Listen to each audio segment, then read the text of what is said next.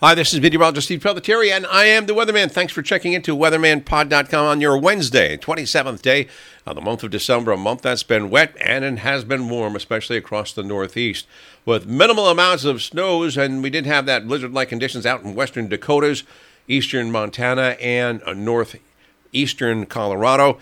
But in Wyoming, it looks like at this point the weather is going to be wet in the New York area. Our aviation look around the nation for traveling. In Newark and New York, there will be delays because of heavy rains, fog, and by the book IFR approaches and departures in Newark, New York, and up in the Boston area.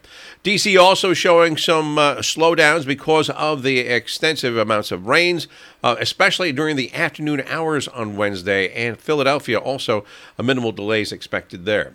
At the nation's number one airport, Hartsfield-Jackson Atlanta International Airport, we are going to have generally fair skies there, no problems in and out of there. You'll make your connections quite easily, as you will in Miami and in Dallas-Fort Worth and Denver. L.A. not looking too bad. Chicago and Minneapolis, St. Paul also doing fairly good weather-wise. There will be some rain in Cleveland and also in Detroit.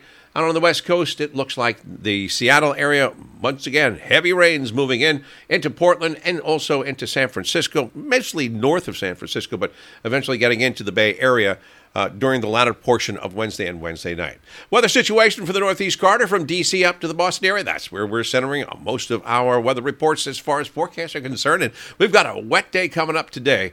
Rain likely, heavy at times, afternoon and evening. Highs will range to near 50. More rain likely at night. Middle to upper 40s. The rain will end from southwest to northeast, but gradually.